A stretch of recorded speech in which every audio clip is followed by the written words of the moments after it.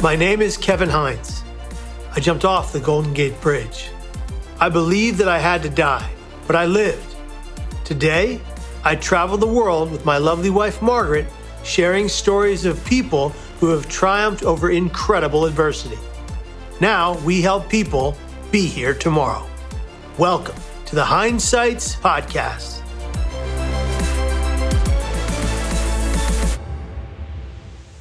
Ladies and gentlemen, family and friends, welcome to another episode. Today we are here with an amazing young man, a fellow advocate of a man after my own heart, the Chief Executive Officer of Laguna Treatment Hospital in Southern California, and an all-around great guy and human being.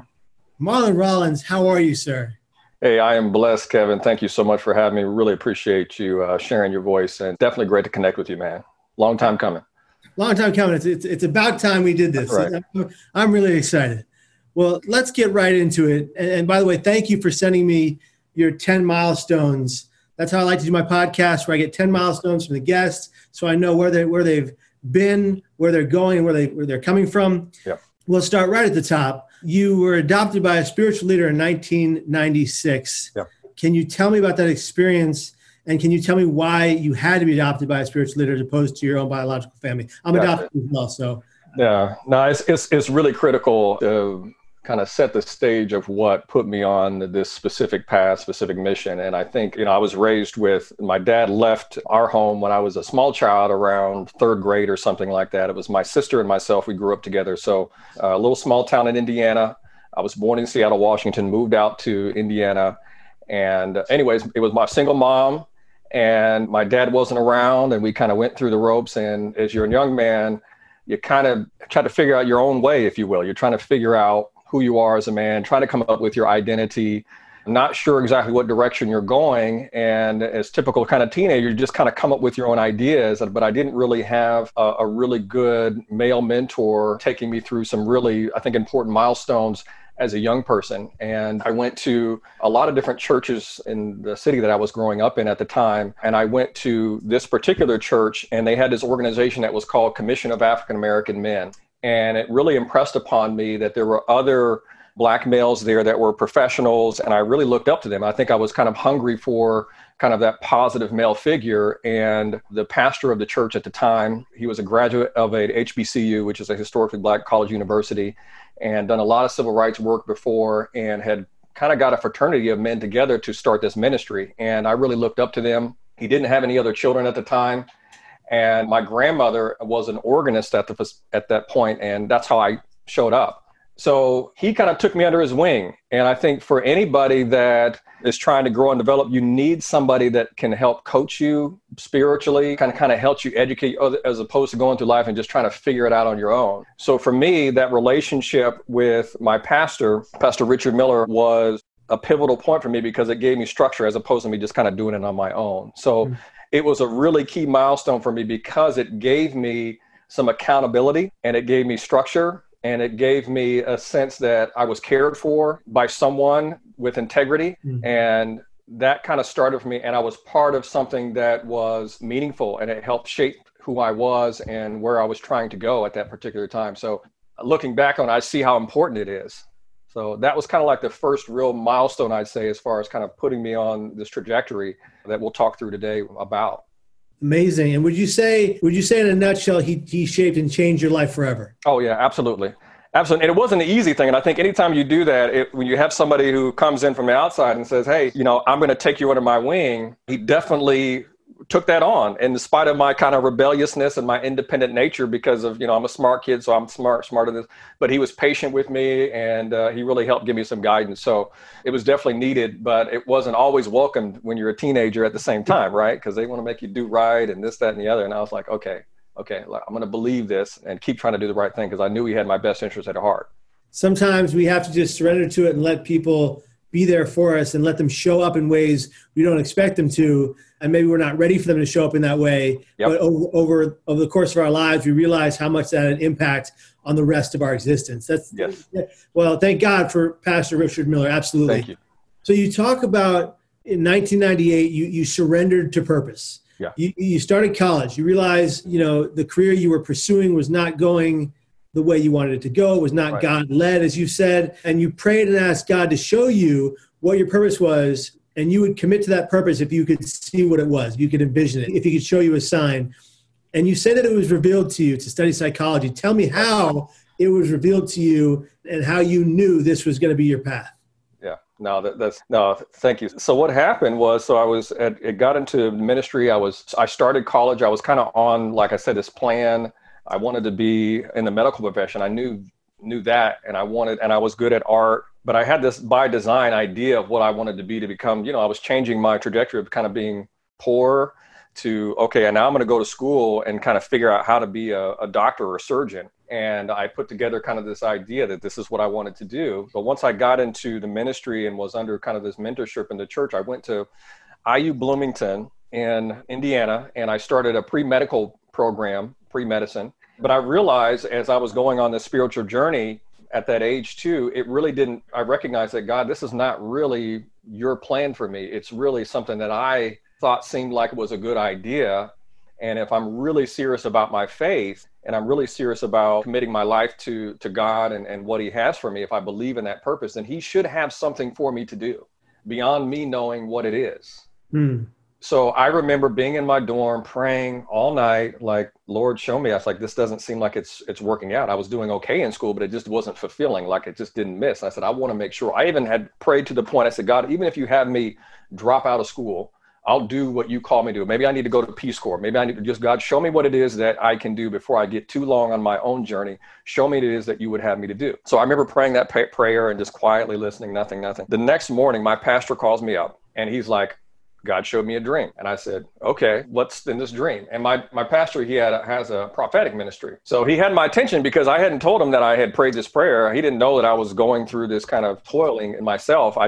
He just called me the next morning before I went off to class. And he said, the Lord showed me that you're supposed to go and get a PhD in counseling psychology. That's what you're supposed to agree. And you're going to do some writings and you're going to help a lot of people. And I said, okay. And, he just told me that you're going to be in a position to help lead and help a lot of people. And he said, an end is going to be better than the beginning. So wherever you started from, it's going to get better. But he said counseling psychology. And I was a bit perplexed because I had never heard of counseling psychology. I heard of psychology, but I hadn't really thought about it as a necessary career. So I went about calling the university and saying, how do I get to counseling psychology? And I found out that they didn't have a counseling psychology program. So I ended up searching. I changed my major to psychology. I talked to some other people who were in the field, and I said, well, what am I supposed to major in now? It's kind of like that kind of question when you go to school, like, what am I supposed to study? And they said, well, you can kind of study whatever. I said, well, psychology, so it just makes sense. So I ended up transferring to another school. I went to Ball State University, and they had like a top 10 counseling psychology program in the United States. So I said, well, if I'm going to do this, I'm going to do it the best I possibly can. So that's how it happened. And I just decided at that point, I totally took a leap of faith and said, God, I believe that was the answer to my prayer. And at that point, 18, 19 years old, I'm going to switch my career trajectory and I'm going to pursue this career in counseling psychology. And that's what I did. Wow. And you got your doctorate? Uh-huh. And then at 21 years old, in the year 2000, you are officially ordained a minister in the Church of God in Christ. Yeah. And that was clearly a significant validation of your calling as a leader, a preacher of your community, someone who helps other people. Like you said, your pastor told you he saw a path for you, saying you're going to go and help a lot of people. And here's another opportunity. You've got your psych degree, but here's another opportunity to do that amongst a lot of groups of people that need the good word. So can you tell me about being ordained as minister and some of your experiences there? Yeah, it was, anything you take the leap of faith like that, there's always this kind of natural kind of uncertainty. Like you question yourself, like, am I really ready to do this? But I kept going back to purpose and faith and trusting God. Like if I really, really trust God for this, and I really believe in in my calling, because it just started to fit. Like all of a sudden, like when I started in school, all of a sudden, everything that I was looking for, it felt like God had been watching over me and putting people and things in order for me just to make those decisions. And I had to decide every time, am I going to trust God right now? Am I going to trust God for this right now? So I got ordained like right before I finished my bachelor's program. And it was really well. I was doing incredibly well. Like God gave me this incredible favor at the university. And I did all my degrees there. And people always question. I was like, well, my church was also in the local community. So I would literally drive to church and go every Sunday service until I moved there. And then we were doing services every Sunday. So I was really serious in studying the Word of God, understanding, because I wanted to have this deeper relationship really with God. And I realized that for me, the Bible helped me understand who He was. And it was studying the Bible, and then other bishops who had been doing pastoral work in the community for 50, 60 plus years, when they walk up to you and they see that you're serious and they see the same kind of anointing on you, and they say like, this guy might have something, they'll tell me to straighten up and they'll give me all the counsel. But I had to stand before the bishop's board and, give testimony about my serious. I had to be faithful to the church. I had to have all these written commitments. I had to be studied and so on. But it was common for me to study, but it said the ordination was a big deal because I was 21. And the typical 21-year-old was, 21 means I get to go party, I get to go drink. And it was none of that. It was like, laser focused. I was laser focused, and it was discipline. And it didn't mean that I didn't want to, but it was like, this is more important for me right now.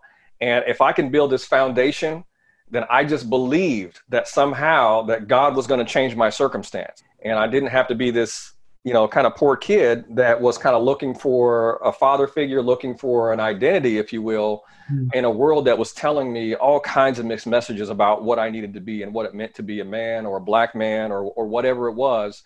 This really shaped me. And then I was affirmed through this church who had the spiritual, really integrity, dignity, walking upright, discipline, and it gave me structure. It was like a spiritual military. I mean, in that regard, because I was serious about that. And I had to put all of the other things that I was trying to do, or I thought that I wanted to do, kind of aside, but it paid off. And I believe that, if I just patience and I endure and I learn this, then I can be what God created me to be. And that was kind of the important message that I tried to repeat in my head. And then with the brotherhood that was around me, really trying to encourage me on that way. Helping a lot of people along the way, no doubt. That's fantastic. And we move forward into your story, and we see that in 2010, at 31 years old, you receive your PhD in educational psychology, an amazing step in purpose to set out in your faith. You're called to crisis services in 2011. You obtained your PhD, of course. That was an amazing achievement, and you weren't sure exactly what to go on next. What was the next plan or point in your workplace or your workforce? And your pastor, he started to fall ill, as I understand it. Right. So you took a job at a local community mental health center working the crisis department. Yep. What was that like, and how did your pastor falling ill affect you? Yeah, it was definitely a trying time, because I had thought that I had done, by the time I got the doctorate degree, I was like, okay, I made it. And even though it wasn't counseling psychology, I still had a specialty. It was educational psychology. And I thought, well, maybe somehow I was off a little bit, but it was something I went back to prayer about. I said, well, God, now that I've finished this, now that I've accomplished this goal and I have this PhD that you said that I would be able to achieve 10 years ago, now what's next? And all of a sudden it became not about me. It became about my dad, my pastor dad, as I call him. He was falling sick. And I was like, well, I can't really leave and go on and take this next opportunity. I needed to find something local. So I took a job working in crisis services at the local hospital. I had been working in a school setting, working with kids who were gifted kids, but still struggling with like self-harm and suicidality, really high achieving kids. But I needed to take that next step, but I couldn't really leave and go anywhere because my dad, now he was in trouble. I found out he was in kidney failure. So I just took a local job at the hospital, and I was working with the community mental health center, going to see people in the emergency room coming in. They were, overdosed or, self-harm. They were behavioral health. I was trying to get them hospitalized, but it allowed me to get an up close experience about what the gaps were with mental health in the community. And I'd go to the hospital bedside and see people, but, I had been to the hospital side to pray for people. Now I was assessing them to try to find out how to get them help. Wow. So here I was, watching out for my dad and working in crisis services. And then I took another job to move out of Muncie, Indiana, to go to Indianapolis, Indiana, and work with another large healthcare system, because I thought if I could move him with me, because now he was staying with me, I could get him connected to better healthcare, because we were kind of in a small town and we really couldn't get good kidney dialysis treatment. Yeah. So I started a new job as a director over a crisis department, a call center. We did telehealth services out of our main hub. And now I was overseeing a whole department of people, plus taking care of my dad while trying to get him back on a track for health because his health continued to kind of fragment. He had a lot of emergency situations. He was in a hospital for sometimes months at a time. A couple times he coded. He had several strokes. I mean, it was just, I was like, here I'm watching my dad's life kind of like start to crumble apart, where I thought, I had finally made it, if you will, but I had to stop and focus on him. And on the same time, I was like taking on this big opportunity in behavioral health and hospital systems. So it gave me this really up close personal experience of what was going on with healthcare. And what was really, really important about the job that I took right after I finished my doctorate degree, I was also working in a hospital with my sister, my oldest sister, who was 2 years, she was a nurse, and she worked on the same unit where I would go, after the emergency room, I would go check on her and she would be seeing her patients, and her and I really bonded again because we got to work in the same space. She's like, oh, this is my brother, Dr. Rollins. And she introduced me to all of her, her teammates. And, it was just really cool because she also had a home healthcare business too. So she was like the nurse of nurse. She would have the nursing license plate. And anyways, it helped us kind of join forces. And we were always talking about, one day I'm going to be the doctor and therapist and you can be the nurse. And we're going to team up together and we're going to help all these people. And we used to talk about that during her shifts. And we talked about, she started coming to church. We started to have this really bond. She actually took care of my dad, my pastor dad, even though it wasn't her dad. She was like, that's your dad. That's my dad too. I'm going to help him out.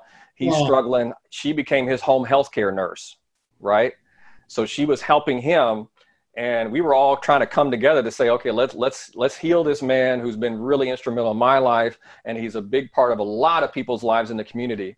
And so that's what kind of put me up front and close of, okay, now this became the new calling, if you will. Now I had this by design, this doctorate degree begin to work for me because now being licensed as a therapist, having a PhD, it opened up these doors for opportunities in healthcare that I didn't have before. And then it just put me in a place where I was now working with my sister who, I loved. She's my one and only sister. And she was kind of a part of this too. And I thought it was really a nice moment in that regard, in regards to the connectivity, but it was scary because his health was hanging in the balance at the same time. And as this is all going on, you find out in 2013 that your biological father has passed away. Right. And the way he was found is pretty tragic, if you will. Found in an abandoned house in Oregon at 74 years old. But you had not seen him since you were about 7. Right. Although you did have some conversations on the phone with him in 2010. How did this milestone in your life impact you? In what way? And can you tie it to your relationship with your pastor dad? Yeah. No, it was important that it's interesting when you grow up and your dad's not around, you kind of start getting used to the idea, well, he's not around anymore. So you start trying to figure out how to live without a dad. And then I had this spiritual father who came in who kind of filled that void for me, but I still had that kind of craving for my real dad, not really knowing, because that you're made up of half of his DNA, but who is this man? Because it's part of who you are. So before I finished my doctorate, I talked to him a few times. He had been struggling in the community. He was a pretty accomplished guy, I learned. He was this artist. His name was Henry Clifford Rollins Jr. He was a Bay Area artist. He had erected these sculptures in Oakland, California, and in Washington. He actually studied art in Italy, and he was kind of phenomenal to me, but I didn't know who he was. I just thought he was like this strange entity. So I only had ideas of it. So I did get to talk to him, and he was like, "You're my last son." And I said, "You have any other kids?" He's like, "Nope, you're my last son." And he was really proud of me. We talked a little about the phone. He was a bit of a strange person because he was an artistic man, kind of used to run around with like the Jimi Hendrix types, and he was a musician. So it's kind of like the true entitle of like Papa was a Rolling Stone. And I got in touch with him. So I thought, well, wow, maybe one point I'll actually get to meet the guy and just to face have a conversation, because I haven't seen this man since I was a small child. And in 2013, I got a call from my half sister. I have a half sister. I have 2 half siblings, 2 half sisters and a half brother we were not raised around. Now, mind you, my dad was, in his late 70s now, and I'm like the baby of babies. So I reach out to the guy, and I find out, my sister calls me. She's like, he's dead. He was found dead in this house in Oregon, which was his aunt's house. He was kind of despondent, and he was found there just kind of, the description was he was emaciated, like he died like a homeless man, but he was a graduate of, he had his master's degree from University of Washington, but I just never knew the guy.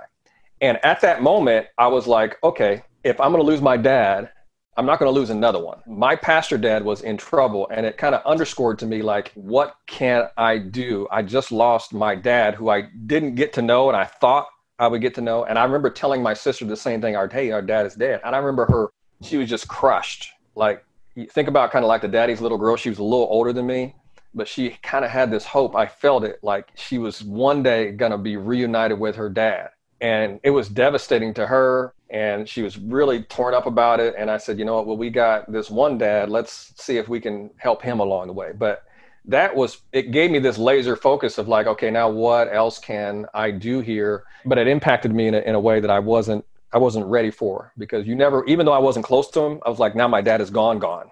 Like, you always have that back in your life, maybe one day I get to meet him. But now he was gone. And that definitely, that impact. And I had never lost anybody before. That was the other thing. I had never had anybody die in my family, immediate family at all. And now that my dad is gone, and my pastor dad was holding on by a thread. Your pastor dad's holding on by a thread, desperately needs a new kidney. And what did you find out, and how did you end up being a part of saving his life? Yeah, so this was that same year. I was like, okay, I had learned that, go to God when you're in kind of a crisis. And so I went to the Lord and I just began to pray. And just something in my spirit said, donate him a kidney. And I was like, okay, that seems like pretty clear. How do you do that? Right? So I started to research, like, what is kidney donation and all this other kind of stuff. And I remember telling my pastor dad, and he kind of was laughed it off. He was like, whatever, he said, and I announced it in church, and everybody was like, wow, okay. But people weren't really on board with it. But I said, well, I know the Lord told me to do it. So I guess, and just slow and behold, find out, I go in and test it, I'm a match. And the chances of a match like that is like 1 in like 100 million. Okay. So here I am praying, hearing from God, saying, donate a kidney. I'm kind of novice to the idea of kidney donation, but once I looked at it, I realized, like, wow, this is very, all of a sudden it was like, now I started to get it. Now, it wasn't just this man helping me, it was me also now helping him and giving him a second chance on life. And so we started with the process. I mean, it wasn't easy, but it's tremendous. And he's alive today. So he's like 7 years now with this kidney transplant. We did it in July of 2013. So just, my dad dies in February, and then July, I'm exchanging organs with the guy. Right. And it was pretty phenomenal and definitely life-changing. And so I took about 6 weeks of recovery, again, mind you, I'm like full-time job, everything's going on, but my whole team at the hospital, they knew my situation, and the people that I was working with, my boss, the hospital, everybody got behind it and was like, go Marlon, and, do what you got to do. Take care of your family. They came and they fed me when I was in recovery. My team held it down. It was really incredible. But again, it was one of those big leaps of faith that it just doesn't come across easy. You know what I'm saying? It just doesn't happen just every day. In hearing this story, your words to God's ears, it's clear that you had a lot of leaps of faith, that you had to trust that things would go the way they were hopefully supposed to. But then you come up against probably one of the hardest situations you've ever experienced in your entire life until, I imagine, today. Your sister, Amber Rose Rollins, in December of 2013, passes away by suicide from lethal emotional pain. Yep. Can you, I know it's a tough topic, but can you break down what happened and how that would affect the rest of your life? No, thanks, Kevin. So, and I appreciate you recognizing that. And I've talked about it before, so I try to, it's different every time. So it's one of those things that is very painful. I carry it with me all the time, but I also recognize that I felt like I had a responsibility to talk about it more. So what happened in 2013, that particular year when I had the death of my father, my sister was also going through like a really tough, she wanted to separate from her relationship with her former husband at the time. And she's got one daughter who was 14 years old, kind of the love of her life, from a different father. And she's got her own home healthcare business. And then around in April, I get a call from my sister, and she's like in rapid speech and kind of talking delusional. She thinks some paranoid, like the devil's coming after with her. And now, mind you, I'm a director over crisis services. So I'm overseeing inpatient services in a hospital. So I get her into treatment. And this is in April. So I admit her into the hospital that I had oversight in. and to the unit. I oversaw the clinical program as well with the social workers and whatnot, but I admitted her into the facility, got her treatment. She was there for like 10 days. When she came in, she ended up testing positive for an opiate. And if you're a nurse and you test positive for a substance, then you have to report yourself to the state. And so she was beside herself with that. She found that her ex-husband at the time, or the person that she was divorcing, had already reported her to the state. Yeah. And so she was like devastated. She went ballistic. She was angry. She was in a lot of emotional pain already behind the loss of our father. And now she was looking at not having a job anymore or not having her nurse's license. So she made a point once she got through that 10 days of very difficult treatment. It was her first psych hospitalization. And it was kind of like the label of now you have a mental health diagnosis on top of you, and you have as a nurse, which is devastating for a lot of nurses and people in the clinical field, because they're looked at to be on top of everything and strong and unwilling to bend or break. Right. And when they do go through these kind of mental health challenges, often they face a lot of stigma and discrimination within their own field. So, which we don't always talk about. Exactly. So she felt that sense of shame, I think, kind of cascade upon her. And she was such a proud nurse. Like I said, she had the license plate. She had, her whole career. She had the calling of a nurse, and she went after it with everything she had. And that's why, she used to work night shift too. So she kind of worked a lot of hours, and which I think contributed to a lot of her health struggles as well. But, she came out and she wasn't able to. The sad thing is that she couldn't be there for the kidney transplant when it happened in July. So she's admitted in April. We had the surgery in July, but her life is so upside down that she can't even at that point really be there to support me as her brother, which was our plan. She was going to be the nurse to take care of me. So even though it was this great event that I could help my dad, my sister was sick and in pain, and I couldn't be. I think that's the hardest part for me as a brother. Even though I knew I helped my sister, there was this guilt of not being able to do everything I could for her. But I had to realize that I had done everything that I could do for her at that time. So, but she was still struggling. And then come at the end of the year, kidney transplant's done. I see her on Christmas Day. She embraces me. She's like, Marlon, I love you. I'm so sorry. We sit down. We have this conversation. We're reminiscing about, life and growing up and, little kid jokes that we used to tell. And then 5 days later, I get a call from my mom saying Amber's hurt herself. And I'm like, what do you mean? She's like hurt herself and she's crying and she's about an hour away from me. So I'm like, I got this. I'm going to, I'm like back in crisis Superman mode again. So I'm like, okay, I'm going to take care of this. I'm going to go get my sister. We'll figure this out. I knew she got admitted to the same emergency room that I used to work at when I lived in that same city. So I called them. I said, hey, this is Dr. Rollins. I need to know status of, Amber Rollins, blah, blah, blah. And they weren't giving me any information. And I called back in and I just kind of insisted. And they said, oh, your sister shot herself. And I'm like, okay, this is real serious. So I'm still on my way. I'm like, okay, I'm going. I told my boss, I said, I got to go. My sister hurt herself. Now, mind you, my boss was over the psych hospital at the time. So she knew my sister. She saw her in treatment. It wasn't like this was a stranger to anybody. So I'm like on the road. And while I'm en route, the coroner calls me and like, your sister, what do you want to do? He said, what do you want to do with the body? I was like, whoa, what are you talking about? So it went from kind of like, I'm going to go rescue again to like, okay, wait a minute. Now everything stops. And now, mind you, the hard thing, one, I'm like thinking about all the devastation. My niece, like, where is she? This is her daughter. She's 14 years old. Her mom is gone now. My mom is shaking, man. I'm calling the hospital. I hear my mom screaming in the background. I'm like, okay. And I got to come in and be kind of the pastor again and brother. And I'm like, okay, Lord, this is a lot. This is a lot right now. So I don't know, everything just stopped at that moment. And I just remember like, okay, now what am I going to do?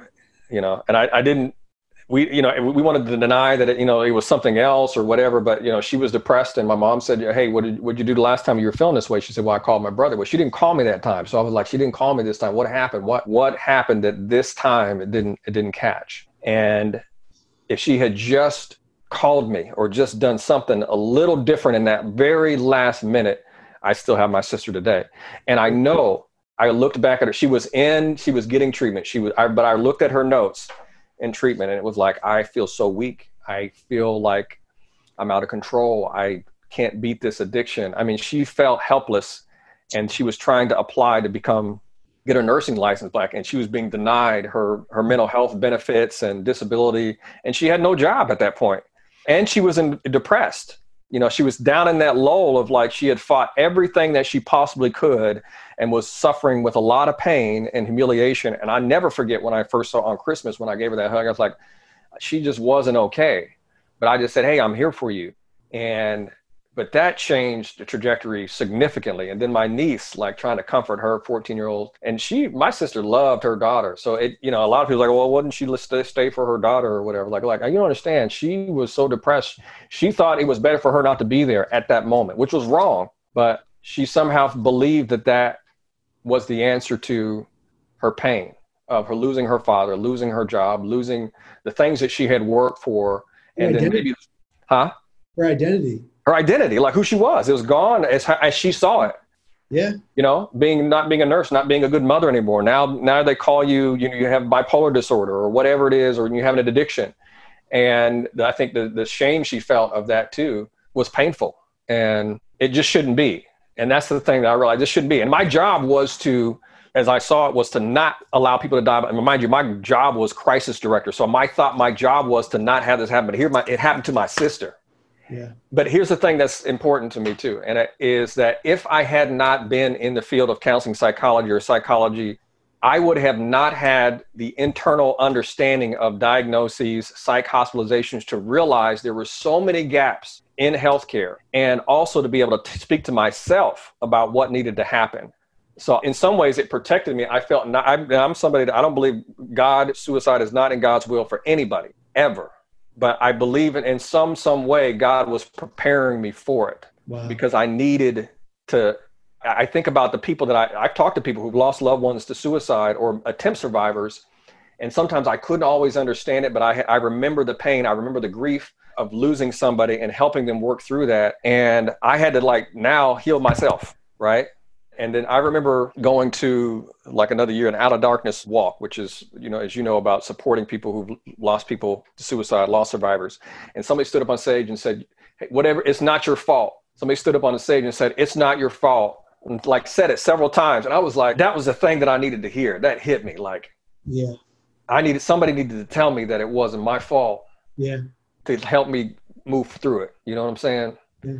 Marlon, this has been an amazing conversation, some ups, some downs, some real heartache and real pain, but real positivity too, and real light and real hope. Yeah. And I want to let you be the last word. I want to know what you think our cracked, not broken America's failed mental health system needs to turn things around for mental health in America specifically. I know that's a vast and giant question that needs a great deal of hours to figure out.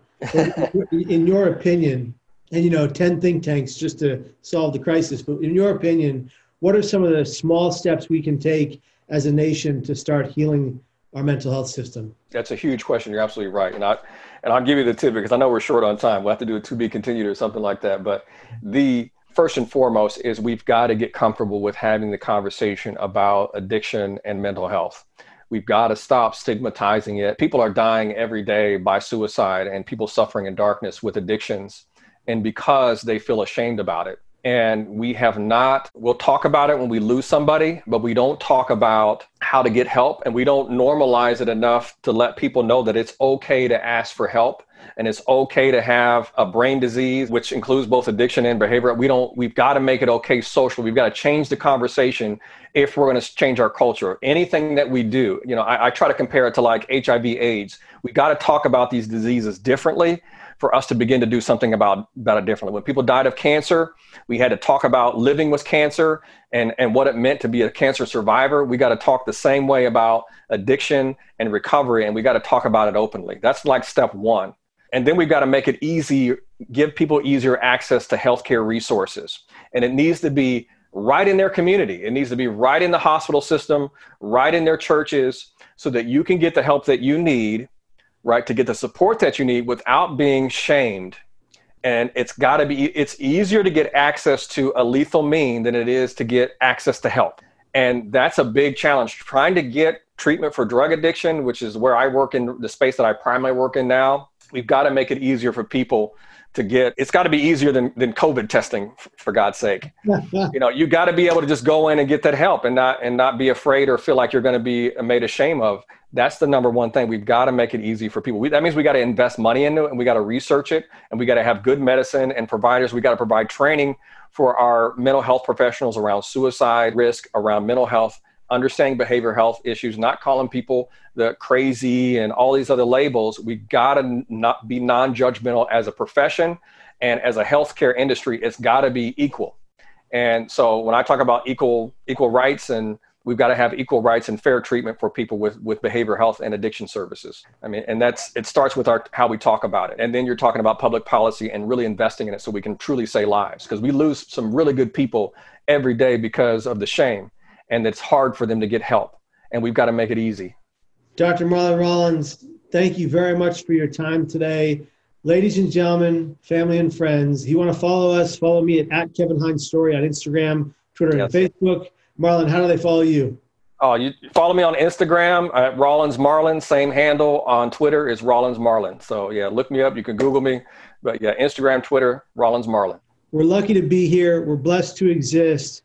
You're a blessing to all of us in the work that we do. I'm so grateful for it. I'm so grateful for the path you walked to make you the man you are today and the great work you're doing. So thank you. Keep it up and never stop trying to help save lives. Friends, be here tomorrow. And every single day after that, you are valued, you are loved, you are worthy, and you matter. And if nobody else says it today, we love you and we want you to stay.